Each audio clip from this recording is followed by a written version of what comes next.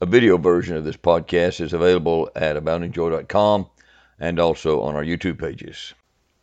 Hey, my name's Steve Hall, and I want to thank you for joining our Bible study today. Before we get into today's Bible study, I would like to invite you to come to check out our Standing Firm Bible study class in person. We're at Fairview Baptist Tabernacle in Sweetwater, Tennessee. We meet in the downstairs fellowship hall of the auditorium building at 10:15 a.m. on Sunday mornings, immediately after the 9 o'clock worship service. Here's a little map for you. See the little red lines? Notice if you're in the auditorium, just follow those red arrows. If you're in the back, go straight down that hallway behind you to the stairwell. If you're near the front of the auditorium, you can go out the left door, and I mean left as you're sitting in the auditorium looking toward the pulpit and the choir. Go to your left, go out that door, all the way down to the end of the hall, keep to your left, all the way down to the stairwell, and then turn right and go down the stairwell. We meet in the fellowship hall around the tables near the kitchen downstairs. If you have trouble with stairs, there are men driving golf carts near the entrance to the auditorium building at the crossover there who will be glad to give you a ride to a door that enters the building on our level, so you won't have to do any steps at all. We're a coeducational class, men and women both invited. We're for all ages, doesn't matter how old or how young. Children and youth are certainly welcome, but some children and youth actually prefer to go to the children and youth classes, which meet at the same time we meet, more on their level. Dress totally casual. Class members are certainly encouraged to participate in the Bible study, ask questions, engage in conversation. But listen, if you happen to be kind of shy, we promise we're not going to embarrass you. We're not going to ask you to read. We're not going to ask you to pray. We're not going to ask you any specific questions directed to you. It isn't unusual for class members who are kind of shy just to not say anything at all once class gets started. So that's your choice. So I'm just saying, please don't feel intimidated if you happen to be the shy type. I know sometimes the first meeting is kind of tough for the shy people. But there's never been a time when it's been more important for God's people to meet in small Bible study fellowship groups in order to encourage each other. We've got to stand firm in His truth. We've got to stand firm on His Word. These are very confusing days we're living in. You know that. So we'd love for you to join us and just see for yourself what God's doing in our class. If you'd like more information, go to aboundingjoy.com. There's the web address right there on the screen. You can click on the Standing Firm Bible Class menu item when you get there. You may want to hit pause right now or do a screen save to make sure you get the spelling right, but you can learn more information about us there. Now, here's today's Bible study. I hope and pray it helps you grow stronger in our Lord Jesus Christ and in your knowledge of His Word and of His will for your life. Well, hey guys, thanks for joining me in Bible study again today. We're in Romans chapter 6. You know, we Baptists get accused of a lot of things, some of them true, unfortunately. But if I were to choose one thing that we've been accused of, maybe more than any other thing, and I'm talking about down through the years, the decades, it would probably be the belief that we can be saved without really repenting of our sins. Baptists get accused of that a lot. When we teach or preach the biblical doctrine of salvation by grace through faith alone, of course, that's a true biblical doctrine. It's very clear in Scripture. But when we teach that, or when we teach and preach that salvation has nothing to do with our good works, there'll be those who accuse us of teaching that, well, you guys believe that sin's no big deal. You can just sin all you want to. And you got to reinterpret that. Of course, if you really are a Christian, you don't want to sin. That would be the point. But you know, you can just go out and live for the devil, they would say, and you don't think it's a big deal because of your once saved, always saved belief and your salvation by grace through faith belief. And of course, a thing that complicates this is there really are people out there who may call themselves Baptists in many cases, who really have convinced themselves that they can be, quote, saved and just continue living in sin. And that sin's really not that big a deal. Now that kind of thinking and that kind of teaching has a name. It's called antinomianism. Antinomianism. The word antinomianism comes from two Greek words, anti, which you're very familiar with, which means against or opposed to, and nomos, which is the Greek word which means the law. So it means against the law, teaching against the law. The thinking of antinomians goes something like this. The Bible teaches that we're not under the law anymore, we're under grace. That means the law has no authority over us, and that means we're not bound to keep the law. And if they heard someone say that Christians should keep God's law, they would accuse that person of legalism. Any of you ever heard of Ann Hutchinson? Do you remember that name at all from history? She was a fascinating lady, a very fascinating story, a sad story. I'll tell you just a little of it here. She was born in 1591 in England.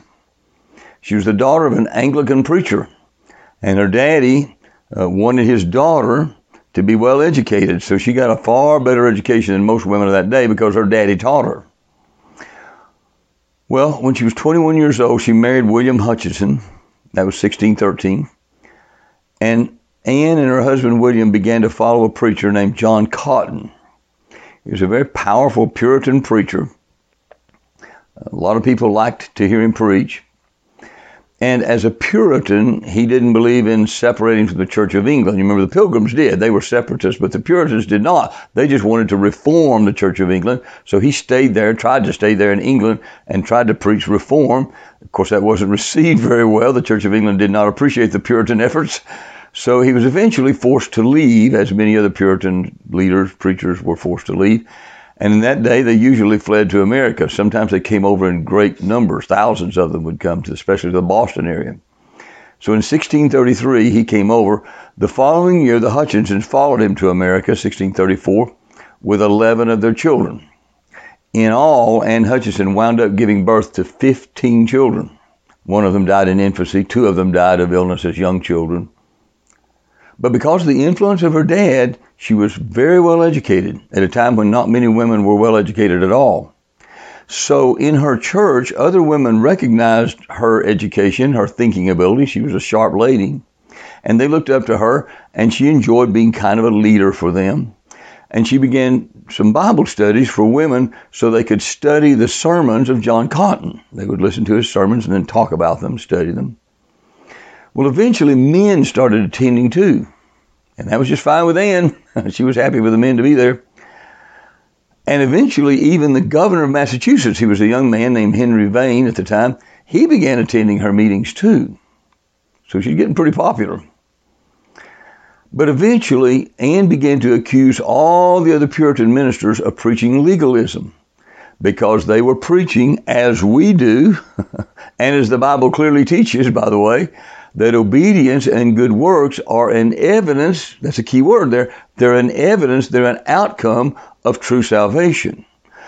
Obedience and good works do not earn salvation. No, that would be salvation by works, but they are an evidence of salvation. When we do receive Christ by faith, we begin to live for him. He begins to live his life out in us. But she believed it was legalism to even teach that obedience was an evidence of salvation. She said, that's still legalism. She said, we're not under the law in any way, so the law has no bearing on us. And she just began to teach that one's outward behavior had nothing to do with the state of your soul or the state of your standing with God. She also, by the way, began to believe that she was receiving direct revelation from God that was just as valid as Scripture. Dangerous stuff. Well, in October 1636, the Puritan church leaders there in the Boston area began private meetings with her and others who were following her and teaching the same thing she was, trying to correct her. And they continued that discussion through the following year. In May of 1637, John Winthrop, you may have heard of him, very strong Orthodox Puritan leader, he defeated Henry Vane to become the new governor of Massachusetts Bay Colony. Vane decided to go back to England. But she refused to change her teachings in spite of all instruction she'd been getting from these men of God. So in March 1638, she was brought to a trial by the Puritan church leaders for teaching heresy. And eventually, she would not change her mind. She was very stubborn about her position. She was found guilty and she was banished from the colony. And so she and her family traveled to Rhode Island, where Roger Williams had established a place where people could believe just about anything. They really believed in ultimate freedom of religion there. So she thought, this is where we need to go. It was not an easy trip. They had to go travel 6 days by foot, and it was wintertime, and we had to go through the snow. But they got there. But in 1641, her husband died. And in 1642, the next year, she became afraid that the Massachusetts Bay Colony would extend its influence to Rhode Island as well. So she took 7 of her children and a son-in-law and several servants, and they moved to New Netherlands, which later became the city of New York, where the Dutch were settling. But her timing could not have been worse. There was conflict going on between the Seminole Indians and the Dutch settlers in New Netherlands, and it was getting more and more serious. It was increasing. Well, in August of 1643, the Seminole Indians came into her settlement, and they killed Anne Hutchinson and killed 6 of her children who were still living with her. Only a 9-year-old daughter escaped alive. Anne was 52 when she died. But her descendants became quite famous. Many of them did. Franklin Delano Roosevelt was a descendant of Anne Hutchinson. So was George H.W. Bush. And, of course, George W. Bush. All descendants of Anne Hutchinson. So were George and Mitt Romney. The actor, Ted Danson. She had a lot of famous descendants. And today, as you might imagine, given the role she played, she's considered a historical hero of the women's liberation movement. She was an incredible woman in many, many ways. A fascinating story. Unfortunately, she was an antinomian. She didn't believe you Christians have to obey God. She believed her personal revelations from God were just as valid or more valid than Scripture. And of course, on top of that, she violated the biblical command that women should not teach or assume authority over men. But she was an amazing woman.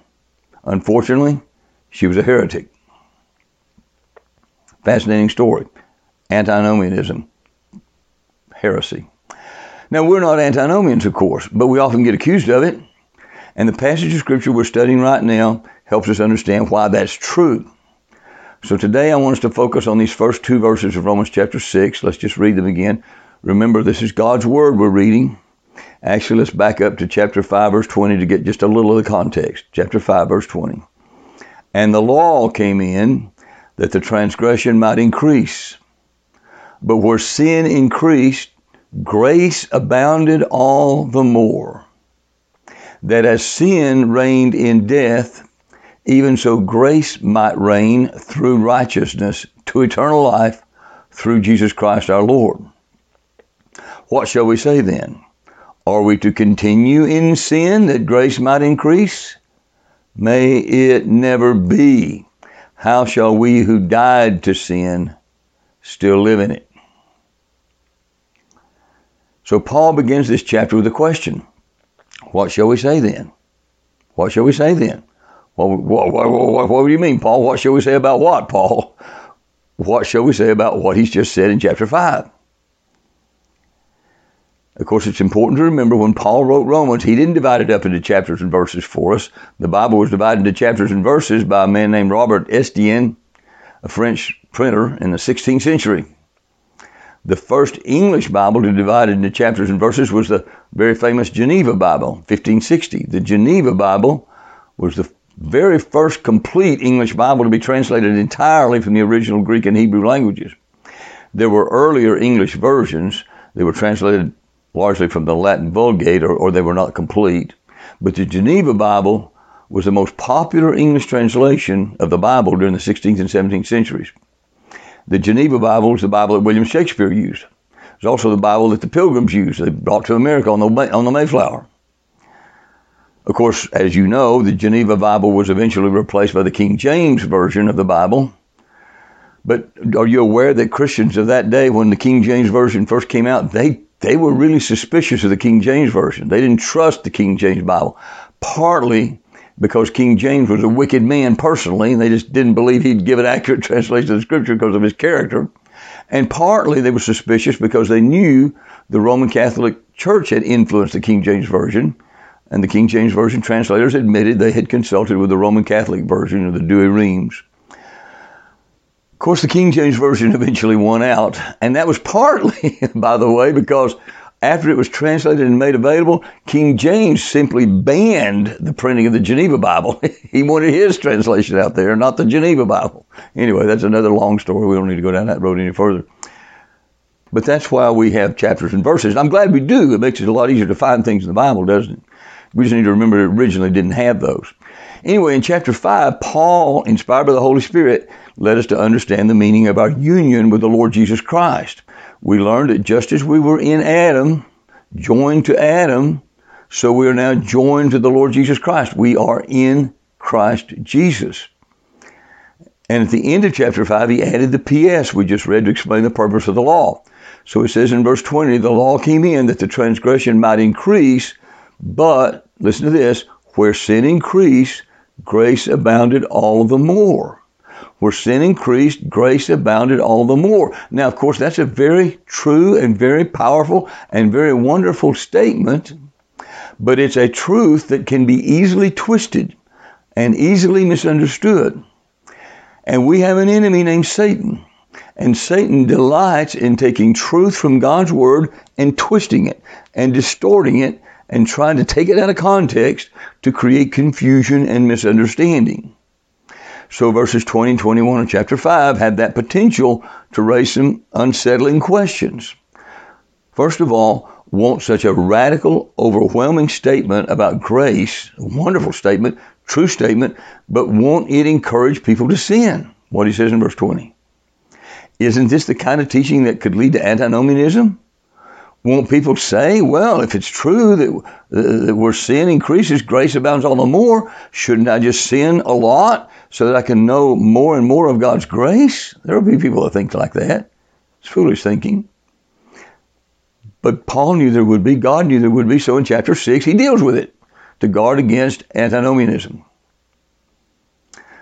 The second problem, the second question is a problem that caused him to add verses 20 and 21 to chapter 5 as kind of a PS to that chapter. It has to do with the confusion regarding the purpose of the law. So when we get to chapter 7, Paul's going to deal with that problem, explaining the purpose and place of the law in more detail. And when he gets to chapter 8, he's going to again pick up this great theme he began in chapter 5. Romans chapter 8 is the favorite chapter of the whole Bible of many, many Christians. It's a wonderful chapter. We'll get there eventually, Lord willing. But here in chapter 6, God answers all those people throughout church history who've come along and said, well, yeah, we believe in salvation by grace. We believe in the security of the believer. And it is so wonderful because now it just doesn't matter what we do.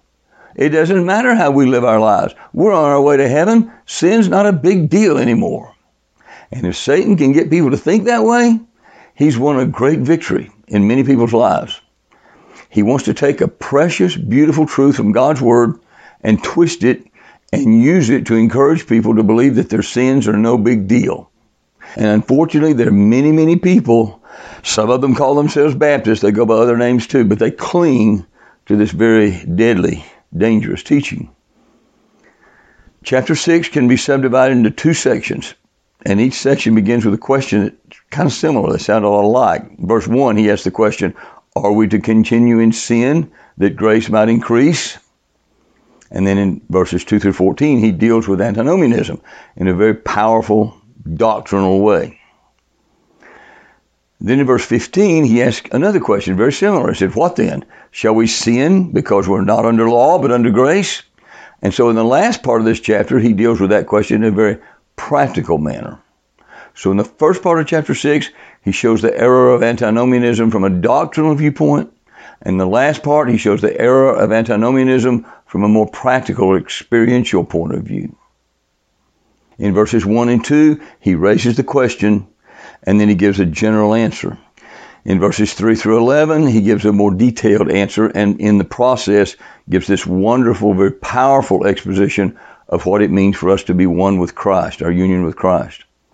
In verses 12 through 14, he makes an appeal to us based on these wonderful truths.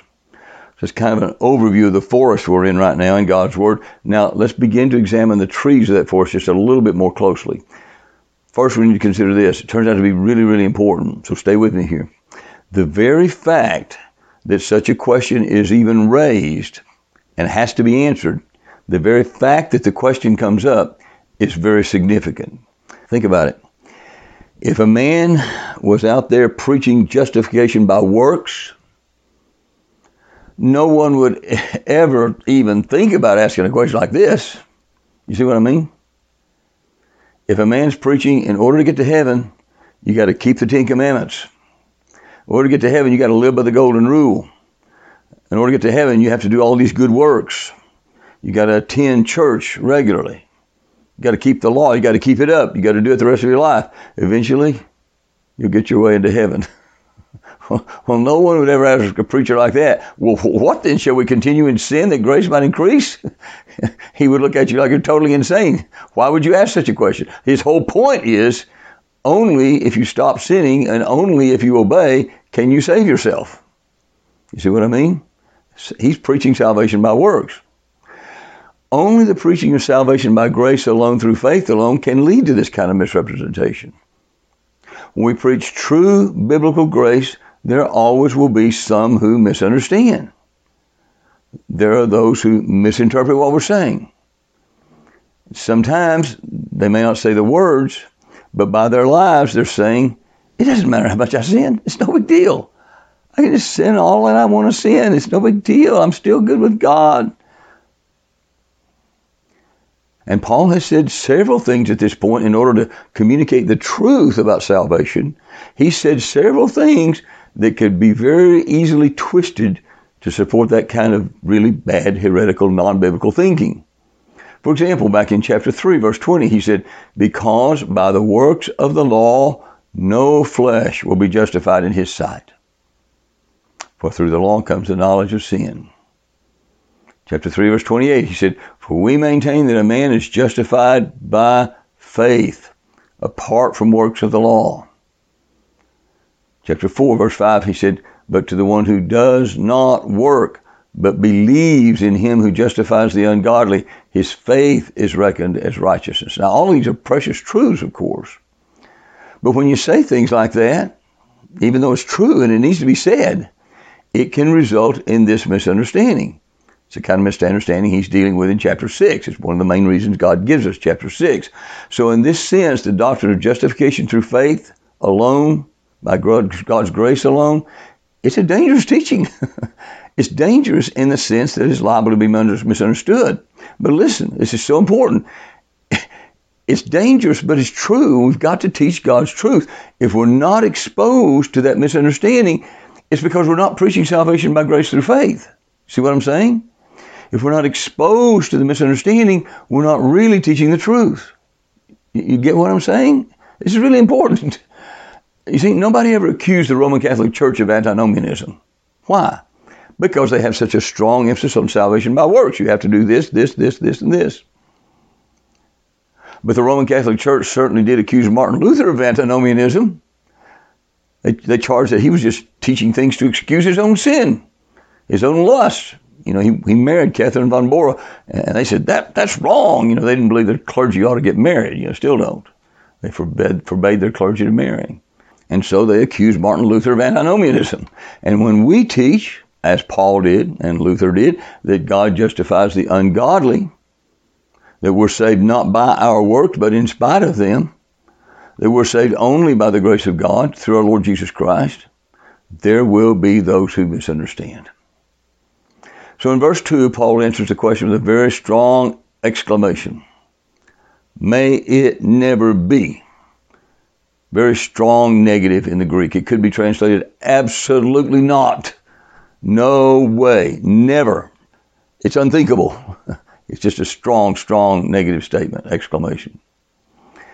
Unfortunately, the King James translators translated it, God forbid, which is unfortunate because God's name's not there in the Greek text at all, and because some ungodly people have taken that phrase and used it as a strong negative exclamation without really treating it like a prayer or anything. They're just throwing out God's name as a strong way to emphasize a negative.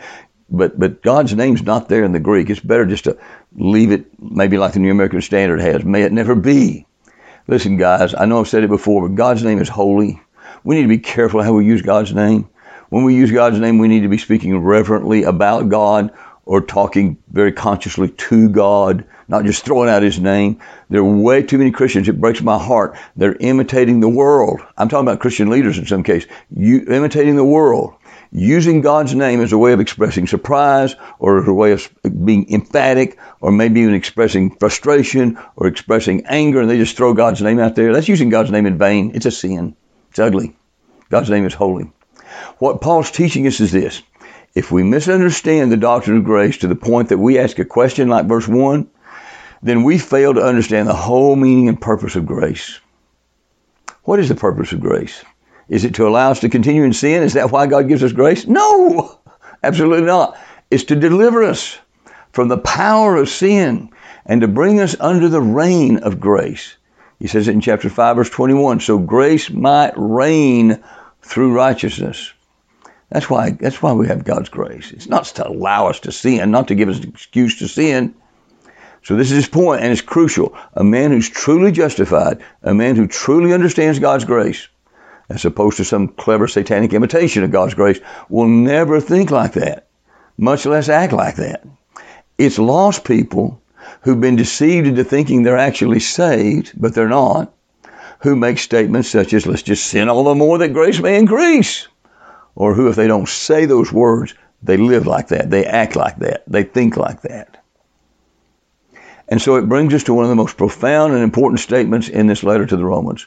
Paul answers this question with a question. May it never be. How shall we who died to sin still live in it? How shall we who died to sin still live in it? And the verb translated died here is past tense. It's completed action. It does not mean are dying to sin. That's not what it means. It doesn't even mean we have died to sin, because there's no implication of a process going on here. It's something that happened at a point in time in the past. We died.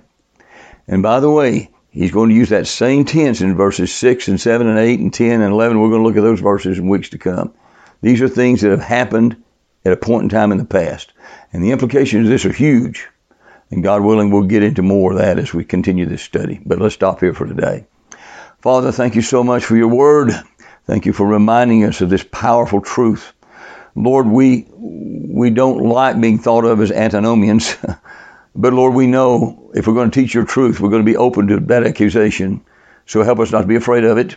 Help us just to teach the truth that we're saved by grace through faith and our works have nothing to do with it. Help us to remember that and internalize that well.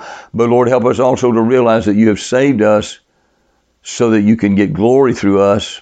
And by living under the reign of grace, you produce good works through us, works that will bring you honor and glory.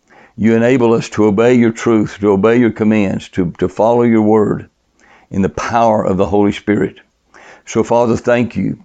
And may we be clear as we talk to others that grace never, ever justifies continuing in sin. Help us communicate that clearly, Lord, when we run into people who seem to be confused about it. Help us, Lord, to teach your truth, to teach it clearly, to stand firm in your word, and to never, ever waver to the right or the left. Thank you so much for this powerful chapter you've given us. Thank you for the opportunity to dig into it together. Get glory as we continue to study your word. We pray in Jesus' name. Amen.